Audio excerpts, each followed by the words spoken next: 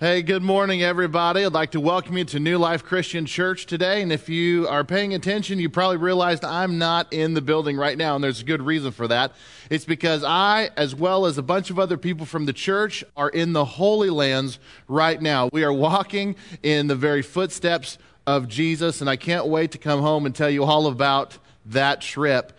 What we're doing today is a little bit different. I didn't want to break stride with what we were doing with the story. I didn't want to bring in a guest preacher and try to get them to adapt to what we're doing. So what I thought we'd try is I would record this sermon before leaving on the Holy Lands and teach the very same material that I was planning to teach anyway. And I think we'll be able to adapt to this, and we'll see how it goes. But we are continuing our series called The Story. We're using this resource right here, which is the Story Bible. It takes the scriptures and it puts it in chronological order. And we are just working our way from Genesis to Revelation. And I hope that you are just really enjoying this series. I know that I am, and I am learning a great deal, and I hope you are as well. So far in this series, we've seen how God has rescued the Israelites out of Egypt, and he's taking them into the promised land, but they got diverted because they disobeyed God, and then they wandered around the wilderness, and then God let them in, and they started fighting and taking over the land, and now things are just kind of moving along how God always envisioned them to go. Under the leadership of Joshua, they are taking possession of the land, and things are going well. And if you look on your story Bibles on page 103, it says this: the people served the Lord throughout the lifetime of Joshua and of the elders who outlived him, and who had all seen the great things the Lord had done for Israel. This is the generation of Israelites who are remembered for fully obeying and serving the Lord. They got it right, and we get to this part of the story, and we're like, finally, the Israelites are falling in line with everything that God wanted them to do and become. But this happens on page 103. Let's keep reading. This is the equivalent of Judges chapter 2, verse 10. After that whole generation had been gathered to their ancestors, another generation grew up who neither knew the Lord nor what he had done for Israel. Then the Israelites did evil in the eyes of the Lord and served the Baals. They forsook the Lord, the God of their ancestors, who had brought them out of Egypt. They followed and worshiped various gods of the peoples around them. They aroused the Lord's anger because they forsook him and served Baal and the Asherahs. I wonder, how could this happen? I mean, they were going so good, and then a short time later, everything is starting to go so poorly. What could have gone wrong to make the Israelites do a complete 180-degree turn? Here's what went wrong. After Joshua died, the Israelites stopped driving out the people, the pagans from the promised land. That would be the Canaanites and the Amorites and all the people that God said, I want you to move out of this promised land, have nothing to do with them. Remember, that's what God's command was. Rid the promised land of these evil nations. These evil nations, or sometimes the Bible calls them pagans, they were idol worshipers. A lot of these people even incorporated prostitution in their worship. If you can imagine, they sacrificed children to their foreign gods, and God's like, have nothing to do with them. Drive them out completely. But after Joshua died, and this new generation of Israelites grew up, they stopped doing that. They decided that it'd be better to coexist and cohabitate with these other people in the promised land, and that was never God's intention at all. And so God confronts this behavior. We read about that in the book of Judges chapter 2, verse 2. This is what God said. He said, you shall not make a covenant with the people of this land, but you shall break down their altars. Yet you have disobeyed me. Why have you done this? It's like God is like calling them to attention, and he wants to know, why have you done this? Why have you not obeyed? Why have you not done things like Joshua told you to do? Why are you doing this? Don't you remember what I've done for you? And in the very next verse, God says, they, speaking of these pagans they refuse to drive out, they will become traps for you, and their gods will become snares to you. Now, this warning that God gave to them on that day, it did shake them up just a little bit. We read about that in Scripture. It got their attention, but unfortunately, it didn't have the long-lasting effects that God was hoping that it would. If you look again at the bottom of page 103 in your storybooks, it says this: "In his anger against Israel, the Lord gave them into the hands of raiders who plundered them. He sold them into the hands of their enemies all around, whom they were no longer able to resist. Whenever Israel went out to fight, the hand of the Lord was against them to defeat them. Just as he had sworn to them, they were in great distress." And this right here is the beginning of a time in the Bible known as the time of the Judges. The book of Judges in the Bible, it covers a span of roughly 330 years of Israel's history. The time of the Judges can probably easily be described like this: God severely punishes the Israelites because of their rebellion and refusal to do what God wants. And then other nations come in and conquer them, and then they scatter, they go flee, they run to the mountains, they hide in caves, and then they cry out to God, "Please come save us." And then God will rise up, somebody referred to as a judge. And this judge will come in and he will lead the Israelites to resist these evil nations. He will rise them up and turn the people back to God, and God would restore them to their position. Now, this happens over and over and over again. Now, let me say something about judges. When we think of judges today, we think of men and women who are wearing black robes and they're hearing court cases. I think of like Judge Judy when I hear the word judge. That is not at all what the judges in the Old Testament were like. The judges in the Old Testament, they didn't wear robes. They didn't hear court cases. No. They wore helmets and they carried swords. And the people would cry out to God, and he would send a judge, and he would deliver them. And as long as the judge was in charge, the Israelites would repent, and they would follow the Lord, and they'd get back on track. But when that judge died, it seemed like all the Israelites would turn their backs on God again. And then another oppressor would come in, and they'd cry out to God. God would send a judge. He would deliver them. The judge would lead. But then when the judge died, Israel fell apart again. And they'd fall back into these old rebellious habits. And this cycle happens over and over and over again during the course of those 330 years. In fact, let me put this in perspective for you. Of that 330 years during the time of the Judges, the Israelites spent 111 of those years in oppression. Now, it's during this time of the Judges we come across some pretty famous people in the Bible. And I would imagine a good number of you have heard of these people. And if you've read your chapter, you certainly have. We hear about a guy named Gideon. We hear about this amazing woman named Deborah. We hear about Samson. We hear about Samuel. We read about all of them. These judges were deliverers. They were leaders of God's people. All in all, there's about 15 judges that are written about in the book of Judges. And we can't obviously cover all of them in one sermon. I would love to just talk about each one and their heroics and what they did for God and how he raised them up to deliver the people, but we can't do that today. But what I would like to do is I would like to focus in on one of the judges. And I'm pretty certain that all of you have heard of this judge. His name was Samson. Samson.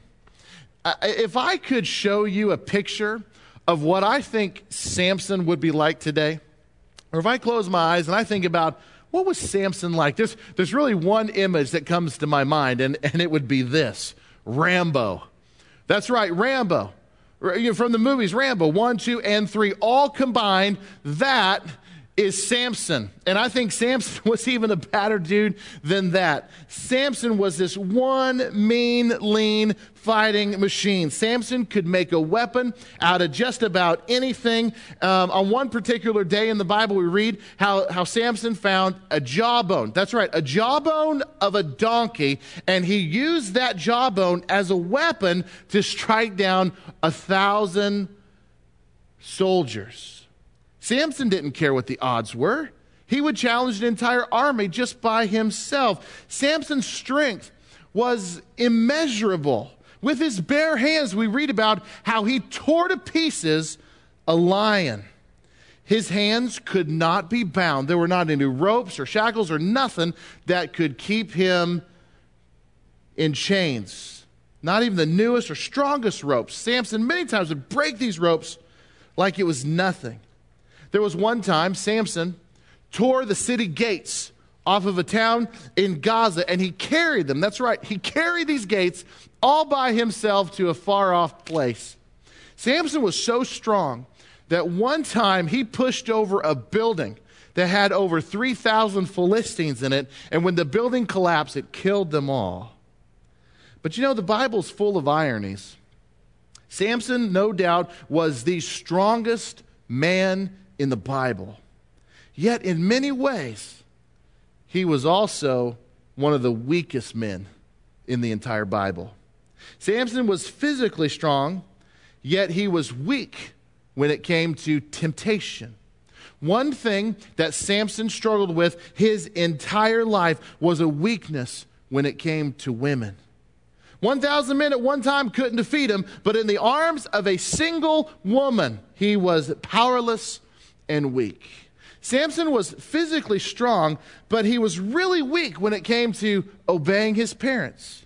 Samson was physically strong, yet he was really weak when it came to things like humility. Samson didn't want to listen to anybody, and he liked to gloat a lot. He was quite arrogant. Samson was physically strong, but he was mentally weak when it came to following through and becoming what God desired for his life. If there's a phrase that I could overlay on Samson's life, it would be this: Samson, a strong man on the outside, but a weak man on the inside. And you might be having this thought right now, because I've had this thought many times as I've thought about Samson's life, is that if Samson was all of those things, if he had so many weaknesses in his life, if he stumbled and fell so many times, why would God choose him to be a great deliverer of the Israelites? Why him? And then I come back to this thought. This is another example that we've already seen many times before in the story, but it's just another example of how God will use the least likely of people to fulfill his purposes. Samson's life reminds me that I can mess up a lot, and God still loves me. I can mess up a whole lot, and God can still use me for his purposes. So, how did Samson come about? How does his story begin? Why don't you turn over to page 112 in your story Bibles. This is Judges chapter 13, verses 1 through 5. And let's just kind of read about his life a little bit. Let's just kind of walk through some of the things. There are some real lessons for us to learn from his life. It says, again, the Israelites did evil in the eyes of the Lord, so the Lord delivered them into the hands of the Philistines for 40 years. A certain man named Zorah, named Manoah from the clan of the Danites, had a wife who was childless, unable to give birth. The angel of the Lord appeared to her and said, "You are barren and childless, but you are going to become pregnant and give birth to a son. Now see to it that you drink no wine or other fermented drink, and that you do not eat anything unclean. You'll become pregnant and have a son, whose head is never to be touched by a razor, because the boy is to be a Nazirite, dedicated to God from the womb. He will take the lead in delivering Israel from the hands of the Philistines." What an incredible announcement that this angel makes to this mother who's never been able to have children. And this angel lays on her some pretty strict guidelines. Do you remember what the guidelines were? She could never take a drink of anything fermented, so no wine or alcohol or anything. And that also overlaid on her son. His whole life, he was to never have anything with alcohol in it. She was not to eat anything unclean. That was the second thing. Now, this was all outlined in the book of Leviticus. She should know what God had in store for cleanliness and what they could and couldn't eat. But he's reminding her, you are not to eat anything unclean, and neither should your son. And then the third thing the angel said was that he could never cut his hair. That's right. Samson has to let his hair grow, and never, ever should there be any hair cut off of his head, because he would be a Nazirite. Now, the word Nazirite comes from the Hebrew word that means to separate or to consecrate. Nazirites were persons who, for a stated period of time, they consecrated themselves to the Lord in a very special way. And so a Nazirite, they would abstain from alcohol, just like the angel said. They avoided touching dead bodies or anything that would make them unclean. And as a mark of their consecration, they allowed their hair to grow long. Now, if you're interested in learning more about this Nazirite status, you can read Numbers chapter 16. It tells you all about what this is. So Samson was a Nazirite, and he could never cut his hair. And that is one of the most important details in the entire life story of Samson. You cannot miss that part. So Samson, he grows up, he wants to get married, and this is what happens next. Look on page 112 of your storybooks. Samson went down to Timnah and saw there a young Philistine woman. When he returned, he said to his father and mother, I have seen a Philistine woman in Timnah. Now get her for me as my wife. Now stop right there. Do you see anything wrong with what Samson is doing? Besides the fact that he's trying to boss his parents around, do you see anything else? What's wrong with this picture? Who is Samson? Samson is an Israelite. On top of that, he's a Nazirite, which means he's set apart by God. And God had very strict rules about who Israelites could marry and who they couldn't marry. The bottom line is God did not want the Israelites, this chosen nation, to be an example to the whole world, to be intermarrying with people who worshiped other gods. And who is this woman that he wanted to marry? She was a woman, a Philistine, who cared nothing about God. She worshiped other gods, and that's the woman that he wanted to marry. Now, this is during a time when fathers and mothers, they arranged all the marriages of their children. So it's not like Samson could just go over there and turn on the romance and propose to her or anything like that. So he says to his parents, you need to go get her for me. And he's very demanding and very forward with this. Look at page 113. Here's what happens next. His father and mother replied, isn't there an acceptable woman among your relatives or among our own people? I mean, his parents are pleading with him. Come on, Samson, not her. Anybody but her. Somebody from around here, please. Must you go marry an uncircumcised Philistine to get a wife? But Samson said to his father, get her for me. She's the right one for me. And right here, we see as a young man, Samson is showing this rebellious spirit.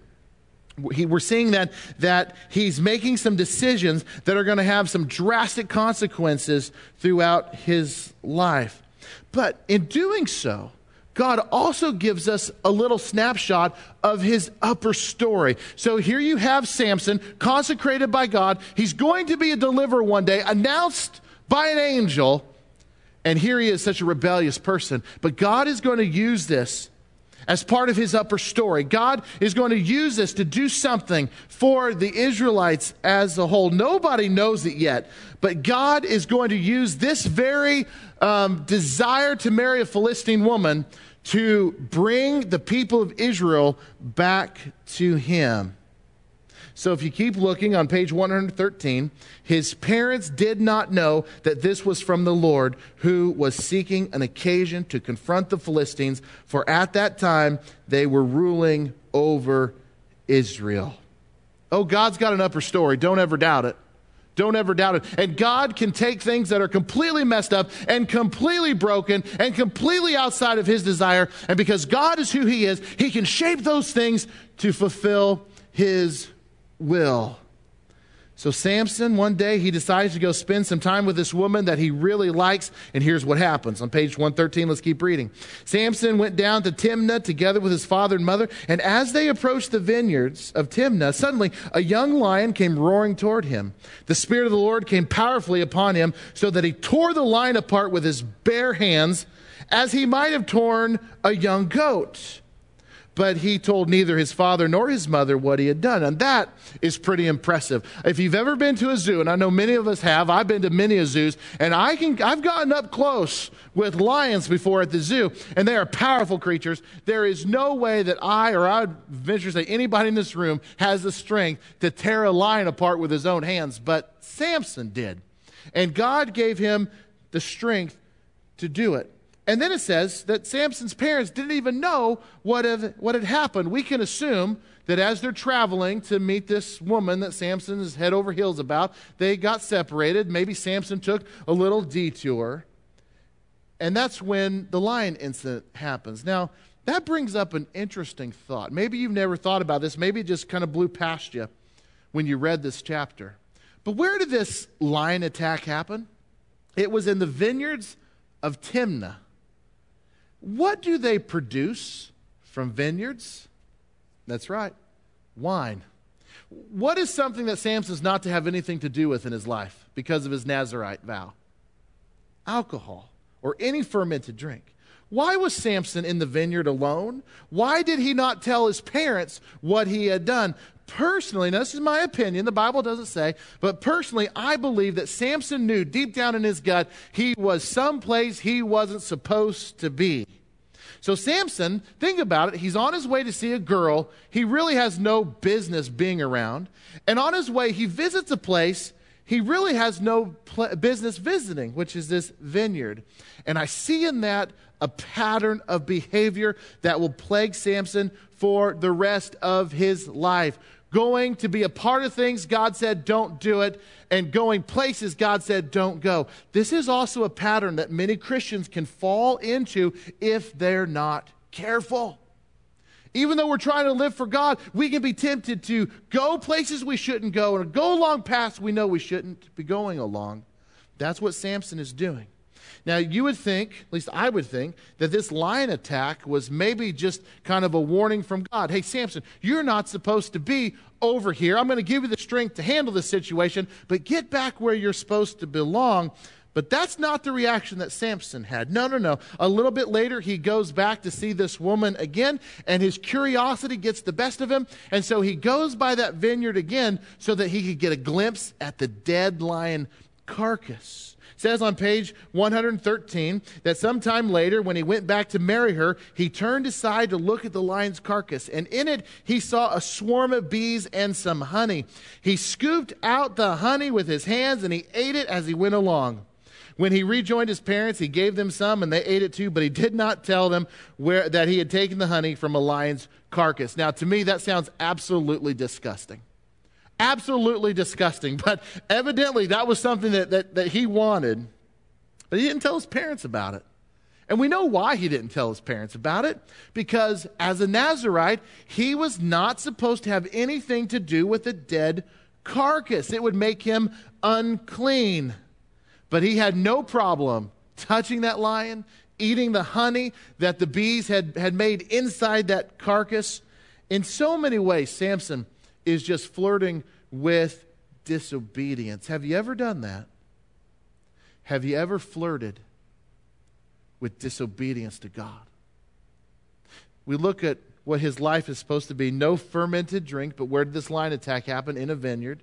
Nothing to do with unclean things, and he's already broken that one by messing with that lion and eating the honey. The third thing is don't cut his hair. Okay, so right now at this point in Samson's life, 2 out of the 3 restrictions he's completely disregarded.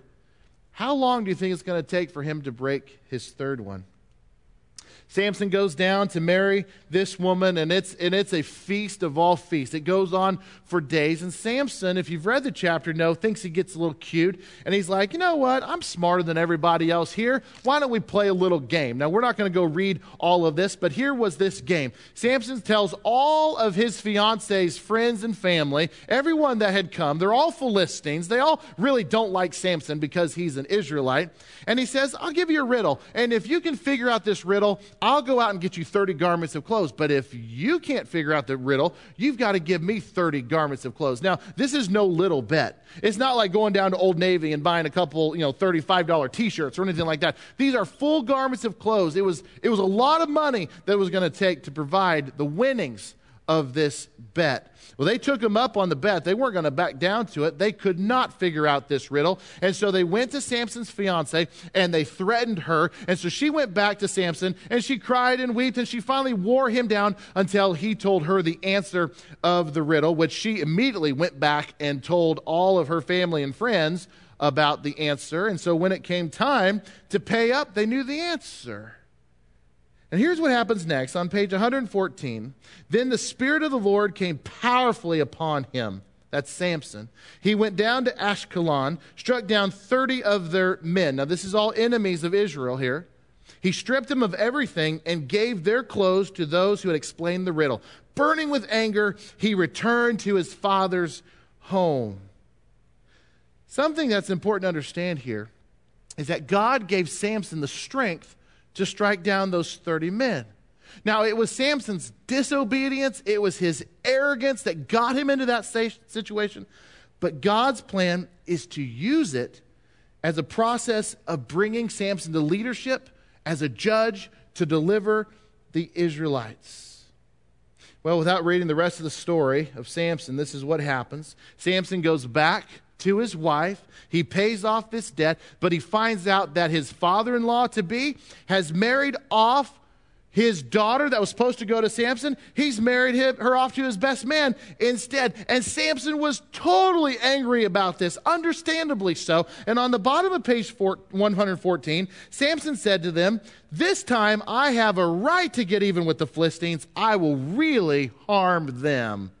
Samson goes out, he captures 300 foxes. Now that had to have been a feat all in of itself. He ties their tails together, he lights them on fire, and he sends them through the grain fields. Samson burns up all their crops. And the Bible says that Samson was out for revenge, and he began to attack the Philistines viciously, and he slaughtered many of them. Samson's actions here basically started a war between the Philistines and the Israelites, and the Israelites were like, we want nothing to do with this.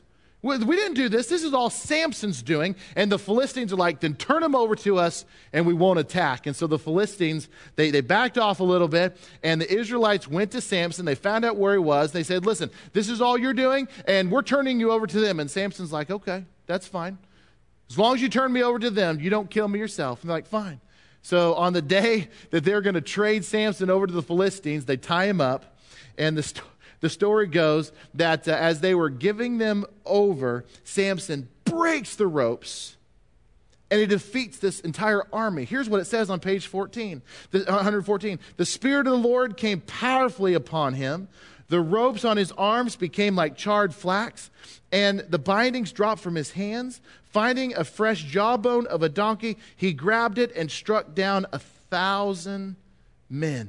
Can you imagine the scene of that battle? 1,000 soldiers dying at the hands of Samson, who was armed with nothing more than the jawbone of a donkey. If they were ever going to make a movie today about this incident, and they said it was based on a real life story, no one would believe it. They would say it's too unrealistic, but it happened. Now after that, Samson did pretty much anything he wanted to do. He was made ruler over Israel, and he led them for the next 20 years. Now you would think that finally by this point in Samson's life, he would be like, hey, look, I've been through the mess. I've gone through my rebellious stage. Now it's time to serve the Lord. I've seen how he's delivered me, even though I was rebellious towards him, and I'm going to do things the way God wants me to do them now. Now, you would think that would be his response. but far from it. Samson continues, even as the leader of the Israelites, he continues his rebellious, arrogant behavior, going to places he shouldn't go, touching things that he knows he shouldn't touch, and doing things that no good Israelite should do. There was a woman named Delilah. Most likely she was a prostitute. She turned out to be Samson's undoing. He was in love with her, but she was not in love with him. In fact, she did the bidding of the enemy. She begged Samson day after day, tell me the secret of your great strength. Finally, after she wore Samson down, he told her that if he ever were to cut his hair, he would become as weak and vulnerable as any other man. Well, in the middle of the night, you know what she did. She cut all of his hair off while he slept. His strength left him, and he became weak. It says on page 118, then the Philistines seized him, gouged out his eyes, and took him down to Gaza. Binding him with bronze shackles, they set him to a grinding the grain in prison. But the hair on his head began to grow again after it had been shaved. Here you have the mighty Samson, the leader of Israel, conqueror of thousands, unstoppable by an entire army, now weak and broken because of his disobedience. The life story of Samson is awfully tragic. His hair began to grow, and at the end of his life, the Philistines brought the great Samson out to be the entertainment at a big party with thousands of people. And Samson prayed to God. Perhaps it was his most faithful moment of his entire life. And he cried out to God to give him strength one more time. And they set Samson between the pillars that held up the building. And Samson, with all of his strength, pushed the pillars over. And the building came down, and it killed over 3,000 Philistines. And the Bible tells us that in that moment, that he killed more Philistines in a single moment than he had during his life. Pretty amazing life story, isn't it? Pretty tragic life story at the same time. Oh, there are so many lessons that we can learn from Samson. There's so many things that we could say, don't ever do it like that. And there's a few things that we could point to and say, that's how we should be. I'd like to focus on a couple of things that I believe translates into our lives today as Christians. Things that we can take away as negatives from Samson's life and turn them into positives for ours. I've got three things for you. And the first one is this. First observation. Samson ignored the wisdom of godly people. All throughout his life, he ignored the wisdom of godly people. His parents were wise people, speaking some truth to him, saying, don't marry that woman. That's not what God wants. Samson never surrounded himself with godly people who could give him sound advice. In fact, if you read his entire life story from the book of Judges, you're going to see that Samson was quite a loner. He kind of struck out and did things on his own. He did not bring good people around him. And if there's anything that we could take away from this, if I could encourage you today, surround yourself with godly people. If you find yourself today going about life all by yourself and things are hard and things are difficult, that should be a sign to you, I believe, that it's time to bring in some godly people who can speak truth into my life. I need to stop resisting these people. These are people who are sent here by God. And could it be also that God wants to tell you something and he's going to use these godly, wise people to deliver this message? It says in Proverbs chapter 12:15, the way of a fool seems right to him, but a wise man listens to advice. Samson never listened to anybody. Who are you listening to? Who speaks truth into your life? So Samson ignored the wisdom of godly people. Secondly, Samson paid no attention to godly boundaries. We read all throughout the scriptures, both in the New Testament and the Old Testament, about the boundaries of holiness and righteousness that God has set up for us. Those are there for a reason. They were there for a reason in Samson's day. They're there for a reason in our day. But Samson never would pay attention to godly boundaries. What did he do? He went and spent time with a Philistine woman. He knew that God didn't want his people intermarrying with pagans, but he spent time with her. He walked along the grapevine. He knew that God's like, no fermented drink for you, but he spent time in places where it would be right in front of him. He wasn't supposed to touch anything dead, but what did he do? He went to visit the carcass of a lion that he had killed. We read in other parts where he visited towns and he would walk where prostitutes hung out and he would indulge in that kind of lifestyle. Friends, I want to tell you something. When we choose to follow Christ, when we say, Lord, you're going to be the leader of my life, we are committing to doing life his way. So a commitment to follow Christ is the same as saying, Lord, I'm going to follow your guidelines. I'm going to follow your boundaries. And God has set up these boundaries for us for our own protection. Did you hear me? God set up boundaries for our own protection. And when we live inside of those boundaries, there we find God's blessings. And that's why it's so important, I would say, to be people of God's word. Because when we know God's word, we completely understand and believe in those boundaries that God has set up for our own protection, and it helps us to live lives that are really pleasing to God. Samson paid no attention to these godly boundaries, and it hurt his life bad. Hebrews chapter 4:12 says, for the word of God is living and it's active. We need to spend time in God's word, and that's why I love this series that we're in, The Story. Finally, third thing I see in Samson's life that was really detrimental to him is he was very arrogant. He wouldn't listen to his parents. He tried to get all cutesy with this riddle and because he thought he was smarter than everybody else. He visited people and prostitutes in territory he should not have been going. He was just a very arrogant person.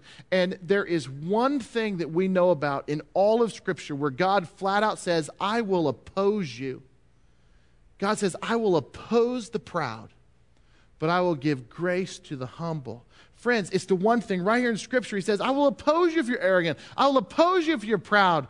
And Samson was all of those things. And it's the very thing that we should take away and say, I will never want to be like that. Proverbs 16:18 says, pride goes before destruction, a haughty spirit before a fall.